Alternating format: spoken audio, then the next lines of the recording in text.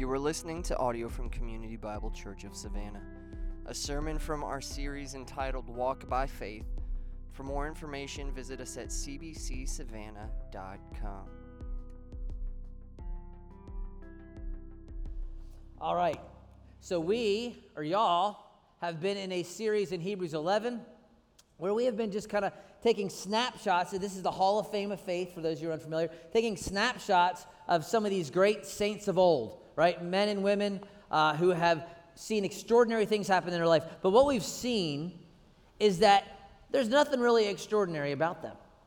They're just normal dudes and dudettes, right? Who have all sorts of struggles. There's fear, and there's questions, and there's doubts. You know, we saw that Sarah last week, she didn't have a perfect faith. In fact, she laughed at God, but yet she had faith. And we saw Gideon was terrified, but yet he moves. And so we've seen all these things, and the common theme is they're just normal folks, just like us. Elijah was a man with a nature just like us, right? And that's the goal of that, is so you don't think, oh yeah, but that's super Christian guy. No, there is no super Christian guy. Well, there was one. His name was Jesus, but that's it. Everyone else is just normal sinful. And it's to show you that you can walk by faith, that you can have a life that reflects the gospel. And another common theme, what we've seen in Hebrews 11, is that your faith is best seen when things go sideways, right? You don't see, by faith, Joseph went to Disneyland and had a great time. Right? You don't see that, right? Because, yeah, you can go to Disney and walk by faith, and maybe it's really challenging to not trip the fast pass people, like, you know, when they're going by you, like, yeah, because they're evil and satanic, right? Because you've been waiting an hour and they get on in 2 minutes. That's wrong. Okay, that shouldn't happen. But whatever, maybe that takes faith. But in reality, it's that you don't see faith when things are going well most of the time. It's when you're staring down Pharaoh.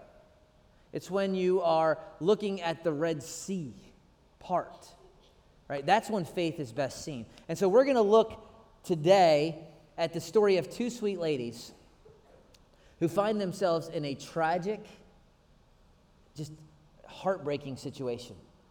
And how did they walk by faith? And it's the same situation, y'all, that in this room right now, I know some of you who have walked. So this will be fresh and raw for some of us.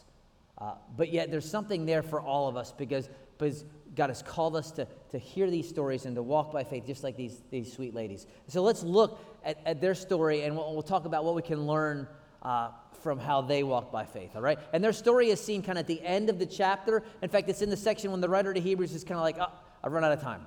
Okay, so he just kind of starts bulleting real quick. So he says this in verse 32. What more shall I say?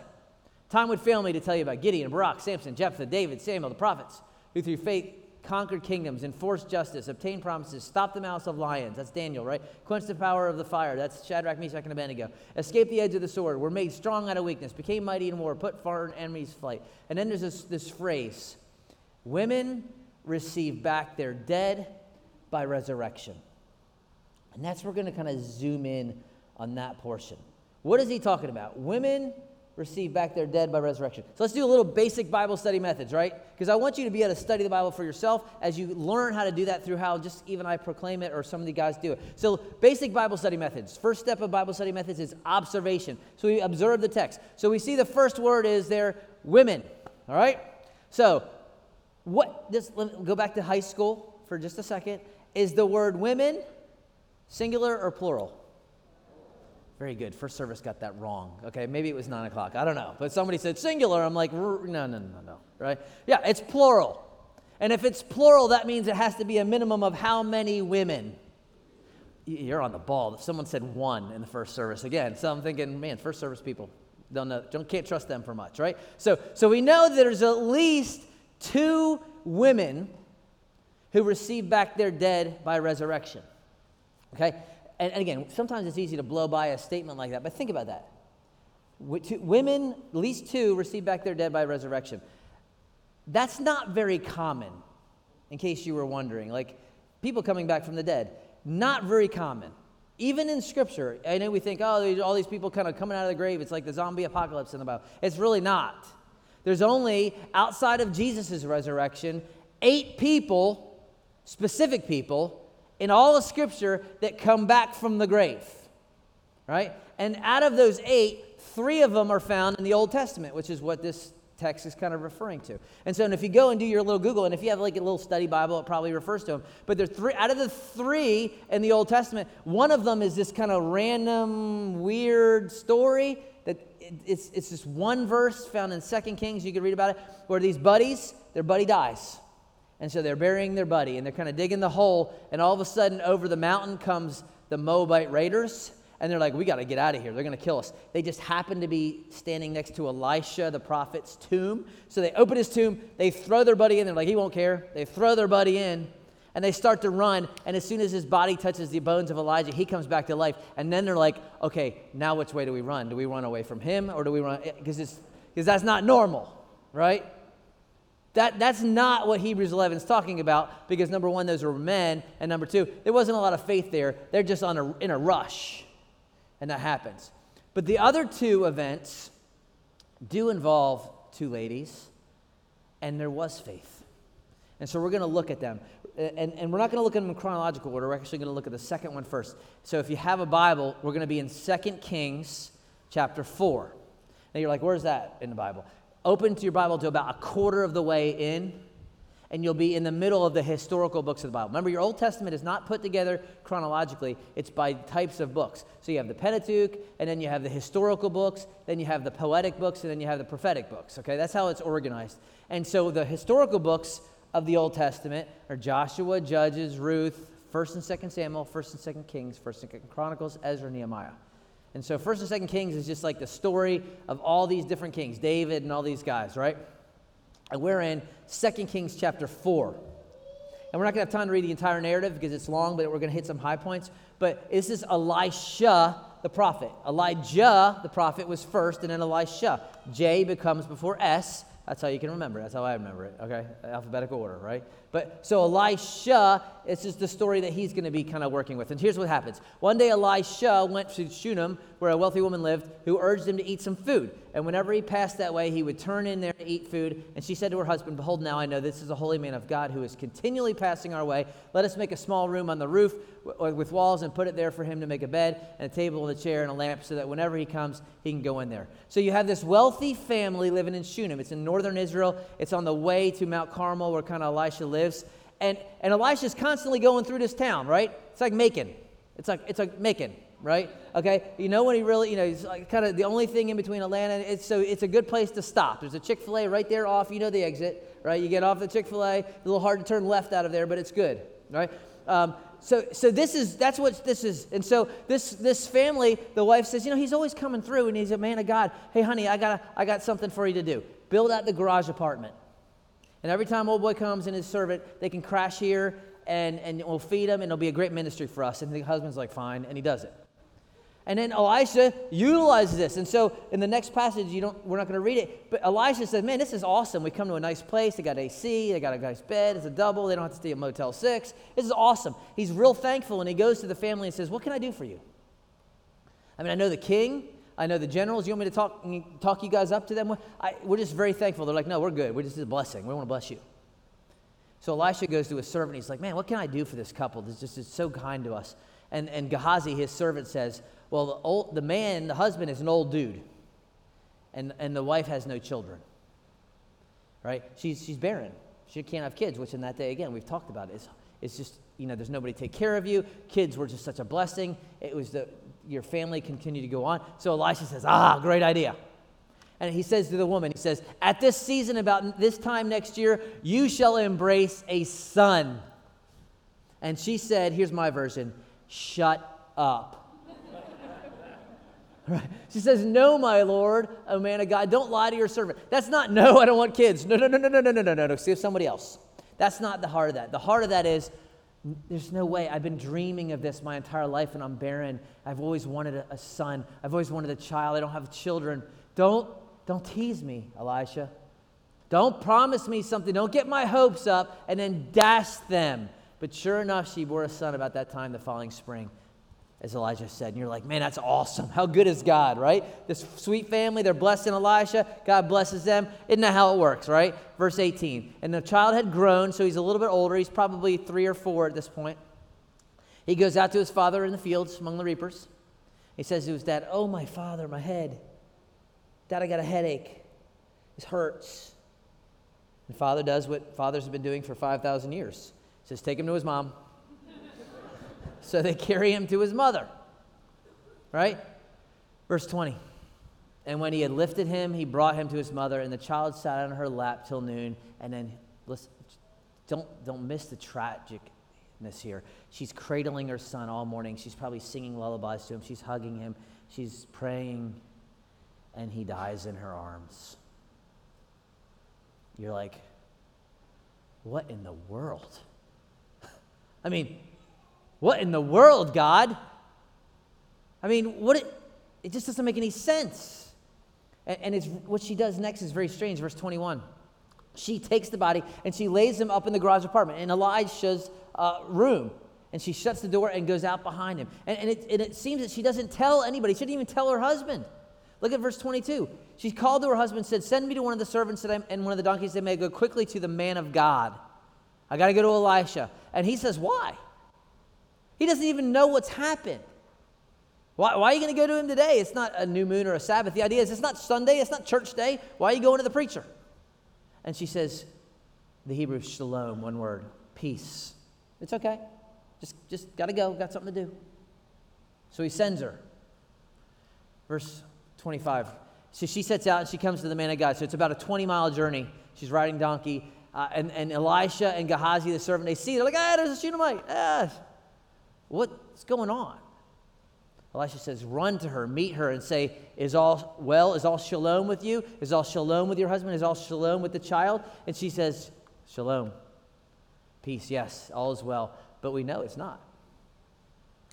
And so she finally gets to Elijah, and she falls on her face, and she catches hold of his feet. And Gehazi, the servant, is going to kind of try to push her away because that's not proper behavior for a woman in that culture with not her husband, especially the prophet.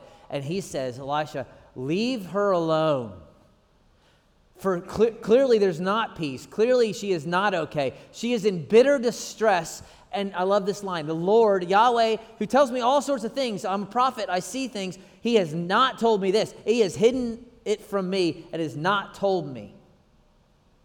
And so then she speaks. She says, Lord, did I not say, don't deceive me? Did I didn't ask for a son? She's asking that question, that age-old question.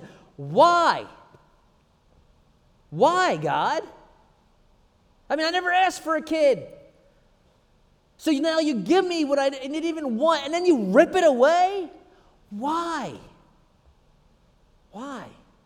I mean, it doesn't make any sense. This is a sweet family. She's generous, and she's kind, and she's godly. And you know what? The text doesn't answer why.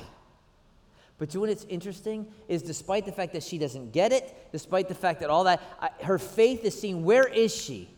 She has got on a donkey. She has rode a day's journey, and she is clinging to the prophet.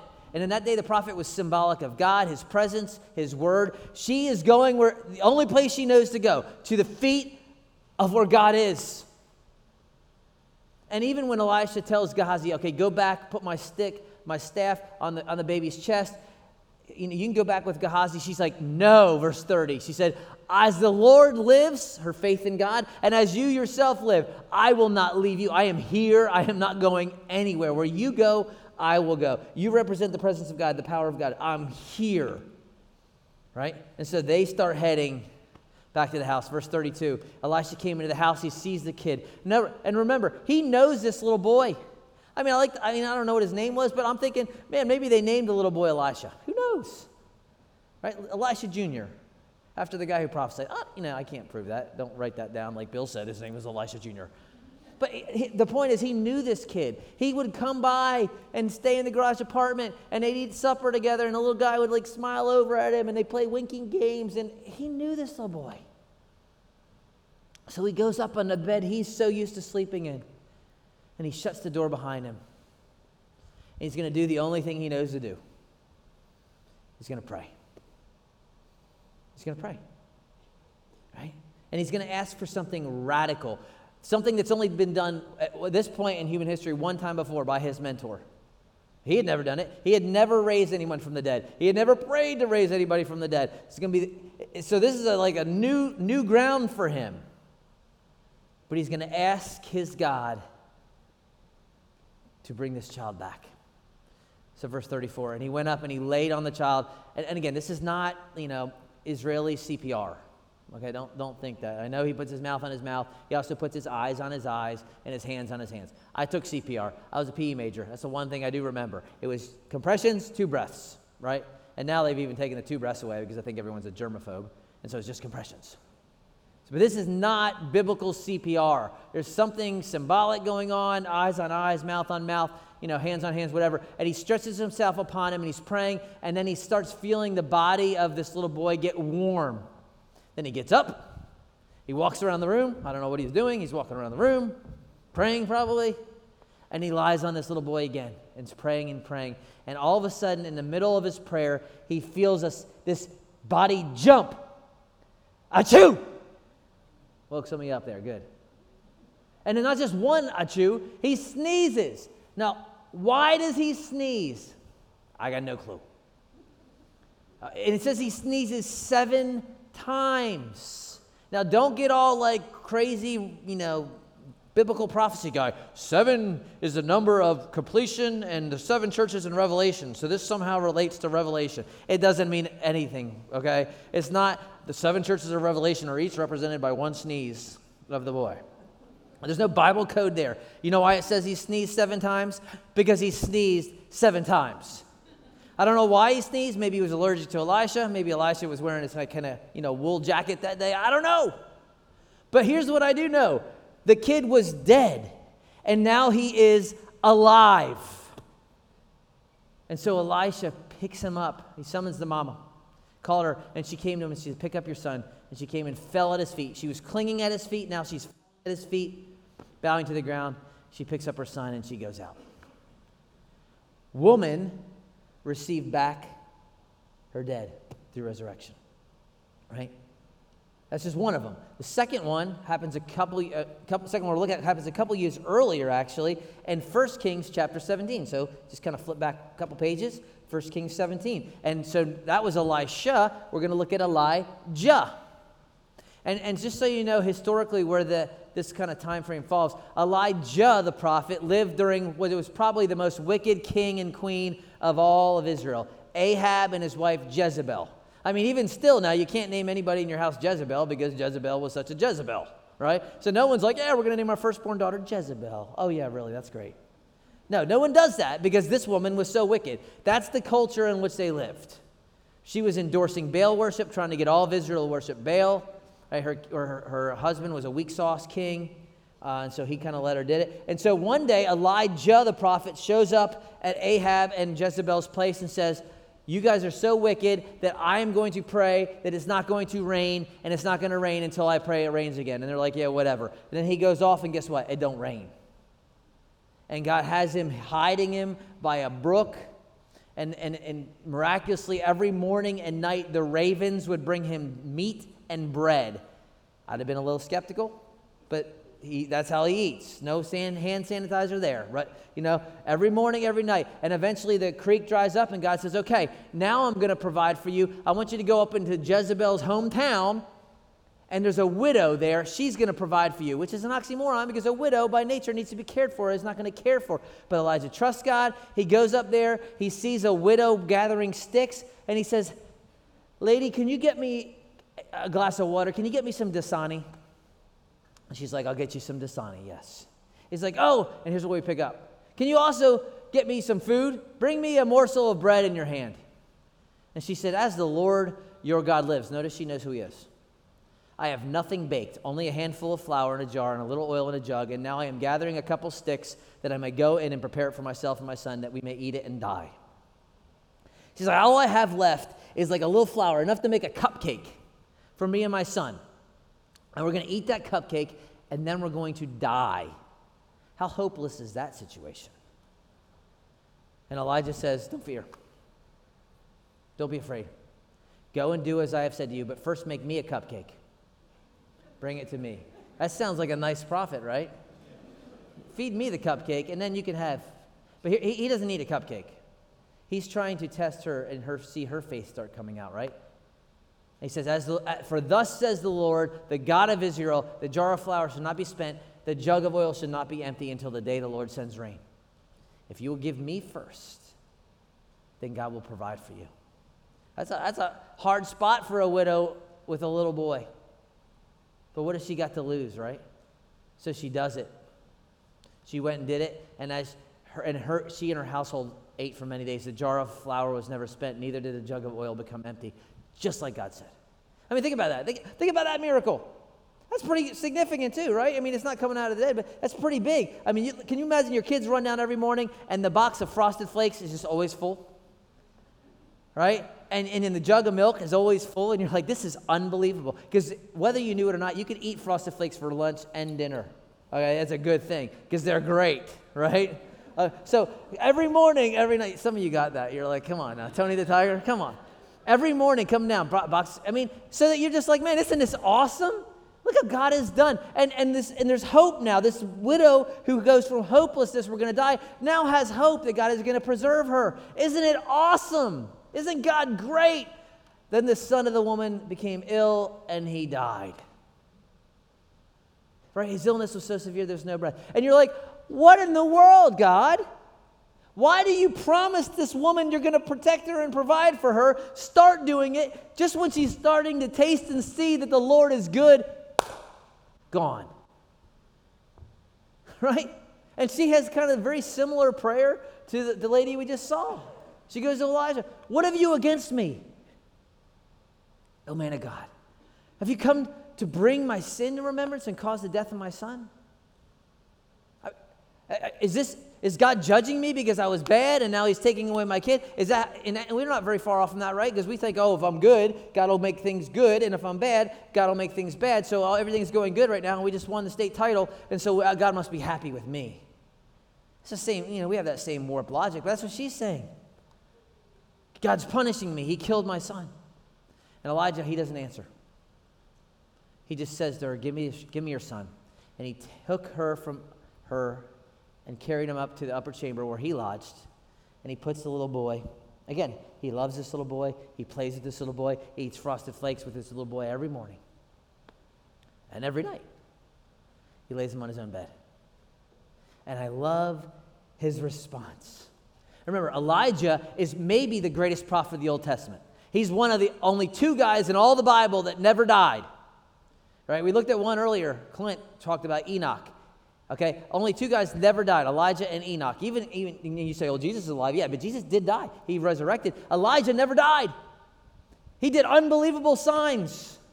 He was a stud. But look at how he kind of responds to God. He says, verse 20, O Lord my God, have you brought calamity even upon the widow with whom I sojourned by killing her son? What is he saying? God, what are you doing? You send me here, you tell me to promise this lady she's going to be fine, and you kill her son. What are you doing? She's so sweet. She trusted you with her last cupcake. How could you do this? Right? And so he is going to do the only thing he knows to do now. And just as a side note, isn't it great that these great men of God are clueless in the sight of what God's doing sometimes? I mean, and they can go before God and say, God, what are you doing? And our God is grand enough and great enough to be able to handle those heavy questions. Read some of the Psalms, and David's like, how long, O Lord, will you forget me? Has God forgot him? No, but God can handle our questions. Not disrespect, but questions. And so Elijah is going to pray. Now, Elijah is going to pray something that has probably never been prayed, and it hadn't happened yet. He's going to pray for this little boy to come back to life. First time in all the Scripture. So this is like, there's no precedent for this. But here's what Elijah does know. Elijah knows that his God told him that if you pray, it's going to stop raining, it's going to stop raining. And it did. Elijah knows that his God said, go to this creek. I'm going to have these big old birds bring some Pop-Tarts and some Chick-fil-A every night. Or whatever. And they do. God says, I'm going to make this flour and this oil never run out. And it did. So if he's seen God's faithfulness in these areas, then he's thinking, well, God can do this too. No, he doesn't know if God's going to do it. There's no like, oh, I know he's going to bring him back. But he is going to pray that his God would bring this child back to life. So he stretched himself upon the child 3 times and cried to the Lord. And 2 things about his prayer I want you to notice. Notice first the simplicity of it. Oh, Lord, my God, let this child's life come into him again. It's not some fancy King James, thou hallowedest God of the mighty, please. God, bring this boy back. Simple. God's not impressed with your long prayers. There's nothing wrong with praying long. It's just not. Right? Short prayers are okay, are good. Long prayers better be. All right? That's our motto. Okay? Because God is not impressed with our words. That's you, Mark. That's your deal. He's not impressed with your language. You don't need to speak Greek, Arabic, and Pig Latin to him just to make sure he knows you. Just, God, this is this. God, bring this kid. So the simplicity of it. Also notice the persistent. 3 times he prays, God, do this. Nothing happens. God, do this. Nothing happens. God, do this. Nothing happens. And Jesus himself teaches us, pray with persistence. Keep asking. Keep seeking. Keep knocking. Paul says, pray without ceasing. God delights when his children continue to knock and seek. All right? And so, God answers. Underline it in your Bible. The Lord listened. He heard. Just a reminder, y'all. Okay? And I know we kind of take this for granted. Your God, Jesus, the Savior, hears you when you pray. Your Heavenly Father hears you. Whether it's an internal prayer or external loud yelling, whether it's just a quiet in your heart, our God listens. He listens. And in this case, he answers. And the life of the child comes into him, and he revived. And Elijah took the child and brought him down from the upper chamber of the house and delivered it to his mom. And he said, see, your son lives. And the woman said, now I know you are a man of God, and that the word of the Lord is in your mouth is truth. And again, I'm thinking you didn't get, the Frosted Flakes trick wasn't enough, but, whatever.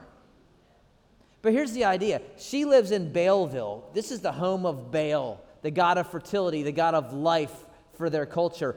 And yet, Baal is dead. In fact, you can read the next chapter in your spare time later today, where the prophets, 450 prophets of Baal, are calling out to Baal, Baal, please answer, Baal, please, for all day long. And the text goes out of its way to say, and there was no answer. It was silent. No one heard. But yet, when Elijah prays, boom, Yahweh hears. Because ours is a God who is alive. Even in the text, as the Lord lives, as the Lord lives, as the Lord lives, our God hears. And he answers. And so he does. So what can we learn from women who are given back their dead from resurrection? I mean, there's a lot of lessons that we've already talked about. Like, weak faith is not necessarily always a bad thing. And doubts and questions is not, unusual. Gideon had those and Sarah had those. Let me give you 2 kind of big picture points. Right? Not easy points, but important points for us to grasp. Here's the first one. Walking by faith does not mean things are going to be easy. Right? That's hard to grasp, but that's the truth, y'all. And the reason that's important for us to just get is because we live in this little Southern culture, Christianity, or often we grew up in the church, and we just kind of, faith is the magic pill. Right? Just have to have faith. Right? Just faith. Romans 8:28, God works all things together. Just faith. And that is theologically true, and that is biblically sound. But often, if that's just like a cliche that we put on our bumper sticker, it's not real helpful. I mean, if you go to Gideon, all right, think about Gideon's story. Flavio kind of unpacked it. He's outnumbered 450 to 1. That's not good odds. 450 to 1. It's about the same odds as the Braves winning the series, by the way, just so you know. All right? See, I'm back, and you're happy. Big odds. And on top of that, his army is armed with basically a modern-day flashlight and a kazoo. Okay, that's what he's armed with. And the instruction for God is shine the flashlight and blow the kazoo. And you and your 300 men are going to conquer the 135,000 men. Okay, so if that's the situation and Gideon's in charge, you're going to go up to Gideon and be like, just have faith. Just believe. Right? Yeah, I get that, but that doesn't mean his knees are not knocking. That doesn't mean it is easy. Or Abraham, who was told by God to take your one and only son, the one you love, your beloved Isaac, the miracle boy that you had when you were 100 and your wife was 90, and take him up on a hill and slaughter him, offer him as a sacrifice. And so as they're walking alone for that 3-day journey up the mountain after he leaves everyone behind, and his son, who's probably 20 to 25 at that point, by the way, says, Dad, I mean, we're going to worship through sacrifice, but we got the wood and we got the fire and we got the stones. We got everything we need. We don't have the sacrifice. Where's the sacrifice? And Abraham has to look with him and say, God will provide. Just have faith, Abraham. When Jesus is sweating drops of blood in the Garden of Gethsemane, asking the Father to remove this cup from him, in agony, about to become the curse of sin and take on all of our wickedness and unrighteousness on himself. Just have faith. Doesn't make it easy. You don't go to a lady who just has had a miscarriage and say, well, you just got to have faith. You don't go to that 26-year-old who's been dating this person for 4 years and thought they were the one, and all of a sudden it's over, and they're like, what? Just got to have faith. The guy who's lost his job and now he doesn't know how he's going to pay his kids' high school tuition. Got to have faith. Right? There's the marriage that's struggling. The person who has physical ailments and just is in physical pain all along. And many of you know the sweet Caroline Moore who is currently paralyzed, godly young woman, just sitting on a hammock, and it just happens that a tree limb comes and falls on her head, and she's paralyzed. Godly. Just have faith. Can't feel anything from the neck down. It's not that, yes, that's true, but it's just not that callous, y'all. Sometimes walking by faith is hard. When you are slandered or you are criticized unjustly or gossiped about, which, by the way, has been very prevalent in the last couple of years in this body. Lots has happened unjustly and with half-truths. When you're on the other side of that and you can't do anything about it, it is not easy. It's hard, right? It's hard. And so let's own that. Let's not just have this prosperity theology. Well, as long as I do good, then God will do good. That's called Baal worship, actually. That's not actually Christianity. Because Baal worship is, if I offer a cow, then God will make it rain. If I'm good, he'll be good. If I'm bad, actually, understand this. Sometimes when you're in the middle of the chaos, you're actually in the middle of where God wants you. So don't think that just because everything's falling apart that actually you're under God's discipline. Maybe, but not, more than likely not. And don't assume, by the way, that if that family over there is really struggling, that God is judging them. Because we do that all the time too, don't we? Well, their teenagers are going a little bit buck wild. It's because they're not good parents. Don't go there. Well, he lost his job. That means there must be some secret sin. Don't go there. It is not your job to decipher the will of God for people. And when we do, we usually mess it up. Right? We usually mess it up. It is hard. Marriage sometimes, as much as you love your spouse, is challenging. Is that true? All the wives are like, yes. All the husbands are like, I ain't going there. Yeah, right? Because my wife was in first service, so I can say this. Right? Marriage is challenging, right? Is that true? Married people?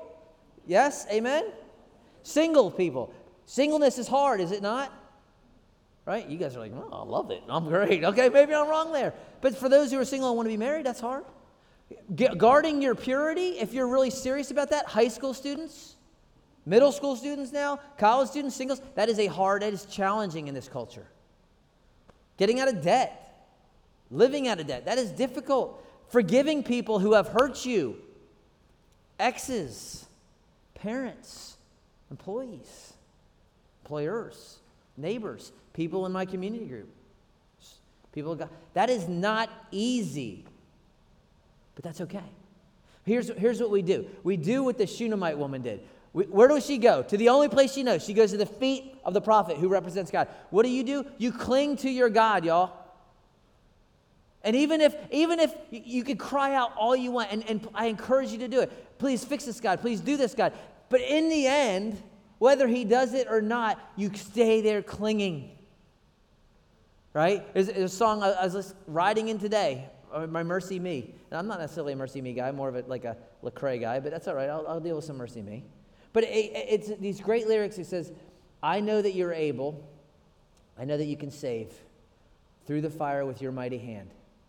But even if you don't, my hope is in you alone. See, that's faith.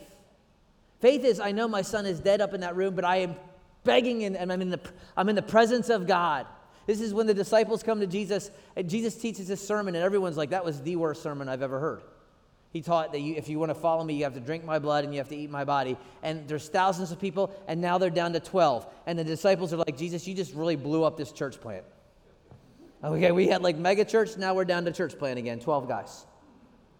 And he says, are you guys going to go too? And their response is great. Where are we going to go? You offer words of eternal life. That's faith. Whether you do it or not, whether you fix it or not, I am clinging to you. That's what we do. Because in the end, y'all, he is the God who resurrects. And the second point real quick is this, is it's not easy, and walking faith does not mean you'll have all the answers. Elijah's like, God, what are you doing? Elisha literally says, God hasn't told me what's going on. And that's on purpose. God limits his servants so that you don't trust in his servants. Because I promise you, I don't have your hope. Okay, the prophet doesn't, he wants you to trust not in his servants, he wants you to trust in him. And that's why God puts his limitations on it. Right? Even though he's the, quote, man of God. Right? And if you're in a season where you're getting your teeth kicked in physically, spiritually, emotionally, whatever it is, you may or you may not get answers. I'm just telling you. You may get the why, you may not get the why. But here's what we do get. We have a God who hears. Some of my closest friends have had some of the toughest seasons of their life the last 2 years. My two best friends in the world, except outside my family. And I've asked God why 1,000 times. I haven't gotten a clear answer. But here's what I do know. He hears my prayers, and he is good. He is good. He is good in sickness. He is good in blessing. He is good in even when things are falling apart. He is good. In the words of Mr. Beaver from Lion, Witch, and the Wardrobe, is he safe? Of course he's not safe. But he's good. He's the king, I tell you. You have a king, church, who's given himself for you as a ransom for your sin. And now he says, look, I know what it is to suffer. I know what it is to struggle. I know what it is to be rejected. I know what it is to physically hurt, mentally hurt, spiritually hurt, to be empty. I emptied myself taking the form of a man. So I get it. So now cast your anxiety on me. You don't have to worry about that. I know you want to because you owe this much money, or you got stress at work, or you're hurting physically, or you lost a spouse, or you lost a child. And he's not saying it's okay. He's saying, but you can bring that to me. I get it. Cast all your anxiety on me because I care for you. That is our king. What other king can say that? Nobody. This is the uniqueness of Jesus Christ. And he may give you the answers and he may not. But one day you will get all the answers, I promise you. He tells us, now we see in a mirror dimly, then face to face. Now I know in part, then I know in full. And when we do know in full, Romans 8 does teach that the sufferings of this present time, whatever it may be, as great as it may be, it is not worth comparing to the glory. This is the time of struggle. And that's not easy. Look, I know some of y'all struggles. I sit with you. I know our pastors and some of the ladies that kind of come on. I know the pain. I know the struggle. I know the hurt from experience, but also just being with you. But I can promise you on the authority of Scripture and your Savior that it will not compare to the glory that will be revealed. And that's where I cling. And I know it is true. Why do I know it is true? Go back to our verse in Hebrews. I think it alludes to it. They receive back their dead by resurrection. It's not by accident he uses this word resurrection. And it's interesting that in Scripture, God gives us these little pieces of kind of previews of what Christ would do and then ultimately what will happen. Now, not everybody gets raised from the dead. Jesus only raised a few people from the dead. He walked by many a grave. But what he accomplished in his death and resurrection is to remind us, Christian, death will not master you. It will not have dominion over you. That nothing in heaven, on earth, under the earth, no principalities, not rulers, that nothing can separate you from the love of God in Christ. How do I know? Because of the resurrection. How do I know Jesus is going to raise us up? Because he came out of the grave. The hope for the Christian is not to float off into heaven and have a mansion in glory, which is not even, that's the King James Version, it's not even a good translation. It's a good hymn. But the point is not, you get a mansion, you're going to live on Bel Air Street in heaven. That's not the point. The point is you will live forever, resurrected, physical body, glorified body, in a perfect new heavens and new earth. That is the hope of the Christian faith. It's not to sit on a cloud and sing Kumbaya for all eternity. That, quite honestly, would not be exciting. But being in the perfect place where Jesus is there and all joy and all comfort and all, that is where we're going. And whatever happens here, as tragic, that's why Hebrews 11 says they were sawn in two. That's not a good way to go. Sawn in two. I'd rather just kind of fall over. Sawn in two is not a good way. How can they do that? Because they know something great. How can Moses reject living as Pharaoh's son and go live in the wilderness eating manna and quail? Because he looks, the reproaches of Christ is greater. This is greater than this. That's what we do. And I'm not trying to be callous. If you're struggling right now, and I know some of you are, like our prayer team will be in the hall, and they would love to give you a hug and pray for you in whatever way. I'll pray for you. If you want the elders to pray for your staff, fill out a card, just say, please pray for me. My marriage is struggling. And don't just, if that's the case, come talk to us, because we have lots of folks that can help you and work through that with you. That's what the church does. We're a family, and we encourage one another as long as the day is still called the day, until Jesus returns and makes it all right. And he will. How do I know? Because he's the God of resurrection. Right? So let's stand and let's worship him for what he has done.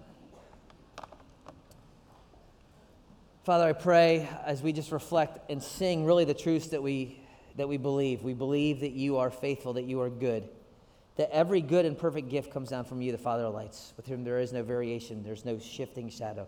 We're going to sing that we, because of our faith, are children of God. How great the love of the Father that he would make us his children, and such we are. We're going to sing that you are always faithful. We're going to sing that you will never leave or forsake. Lord, I know that they sometimes feel like words, and they don't land where they're supposed to. May your church, by your Spirit and on the authority of your word, believe what you have said. That we are who you say we are, that you are who you reveal yourself to be, and that you would draw near to us as we draw near to you. It's in Christ's name I pray.